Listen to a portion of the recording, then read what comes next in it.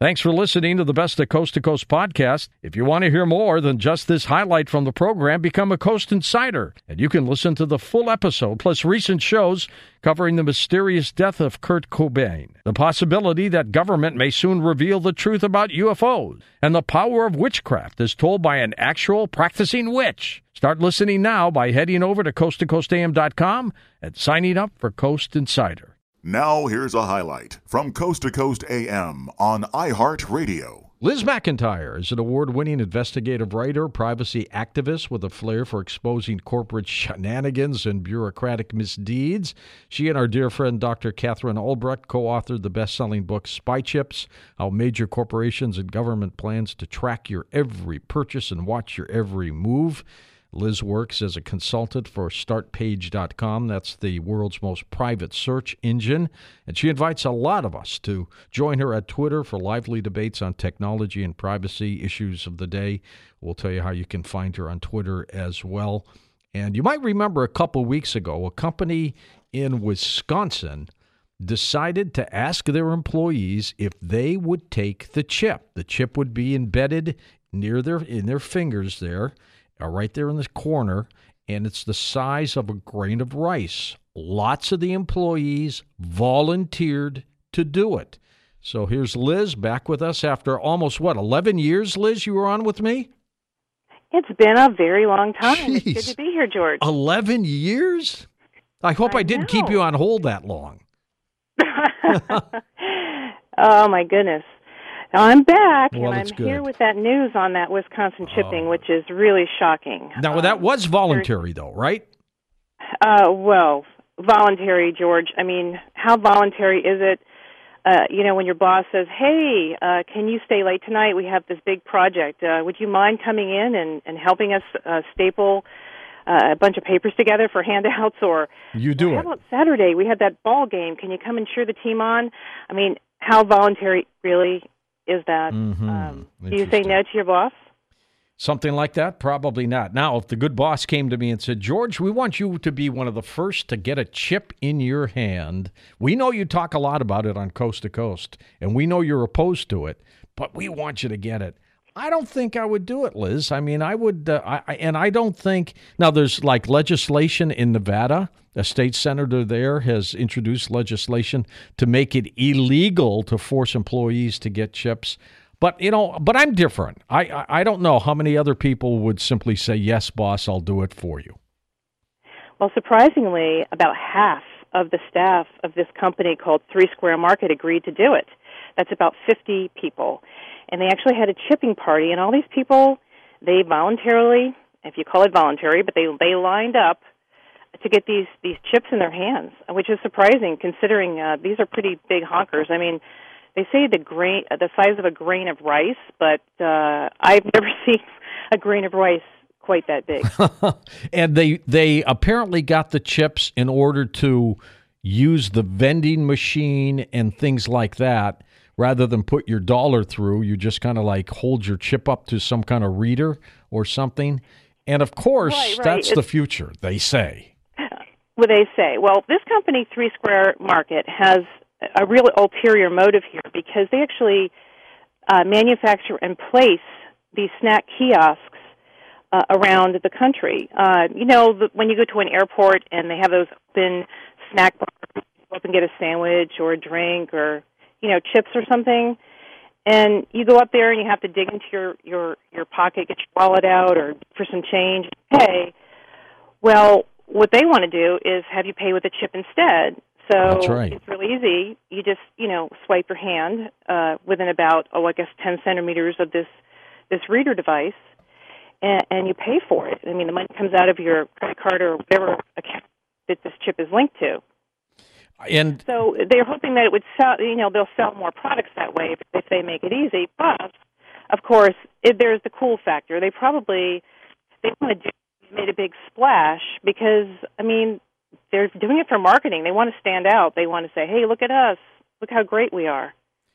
Catherine would always tell us that the chip, in her opinion, was the mark of the beast. Do you say the same thing? We have a slight difference of opinion on that.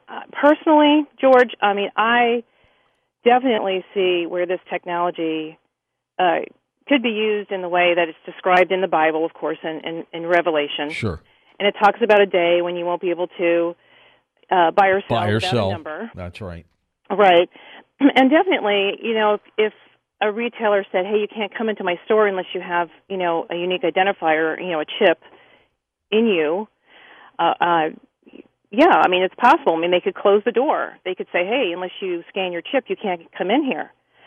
So theoretically, it's very possible. However, George, I've been into the patents a lot, as you know. In our book, we did a lot of patents. That was kind of my specialty.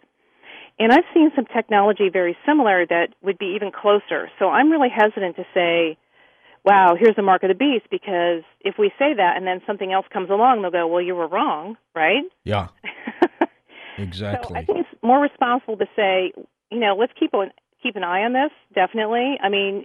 Even if it isn't, it's a really bad idea anyway.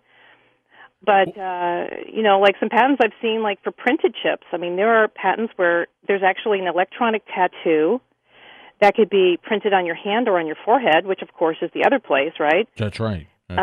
Even an invisible kind of ink, and that would be more probable because you're probably not going to want a big lumpy chip in your forehead. That's right. Plus, what happens if somebody robs you and wants to gouge it out of your hand to use it almost like credit card fraud, but they grab your chip? That's a bloody possibility, George. The other possibility is that, and I don't know this for sure because I actually haven't had a chance to look and examine these chips or talk to hackers yet about them. And they're going to test them. But, years ago, the VeriChip, you remember the VeriChip? Yep. Very similar technology, a glass-encapsulated RFID tag for embedding in the flesh. That was actually hacked by a hacker named Jonathan Westhuse, and he proved that he could actually clone it. So he could walk up to someone really close to them and actually glean the unique number off that chip, which is like a unique identifier, like a Social Security number, really, which could link to basically unlimited information in a database. He could clone that and pretend to be that person. So, I don't know how good the security is yet on this chip, but we know almost anything can get hacked these days, so it wouldn't surprise me. What are some of the possibilities, future-wise, of these chips being used for what? What are the things they would use? Just about everything? Every application that we use a credit card for, you would use the chip for? If you're going to get gasoline, right, you hold your hand up to the pump, stuff like that? Exactly. That's the vision. Of course, it goes beyond payment devices, though. For payment, actually, this snack company, this 3 Square Marketing, is telling their employees that, hey, we don't want to just use this for payment because, of course, George, how many people are going to, get a chip to get a quick fix with the Cheetos right, snack, to get right? my M&Ms or something like that, right? That's kind of, it's the point there, just kind of, whoa, that doesn't make sense. However, if you sell it by saying, hey, this chip can be used for a lot of other reasons too, it can unlock your phone, it could unlock your computer, your car, the door to your house. And in fact, the 3 Square Marketing is talking about having employees use these devices to access the photocopier, wow, to actually maybe access the phone, and any number of other things. And what about ATM machines? And you won't need your little cards anymore. Exactly. So, that's kind of the future they're seeing, but I think that, frankly, it's a super bad idea, and everyone I talk to is just not buying it. I think they're making a big deal of it, and I think they're trying to make this fly. But seriously, like you, George, I just don't see it happening. I think there are some people out there, some hackers who really think it's cool. But you know what? They want to control this technology. They don't want to be controlled by it. So they're just not going to buy into all of this stuff. They just really aren't. And I think also there's a big segment of the population that's going, hey, I see this as possibly an entry, a gateway to a technology that would be like the mark of the beast. So it's just not going to do it. Listen to more Coast to Coast AM every weeknight at 1 a.m. Eastern and go to coasttocoastam.com for more.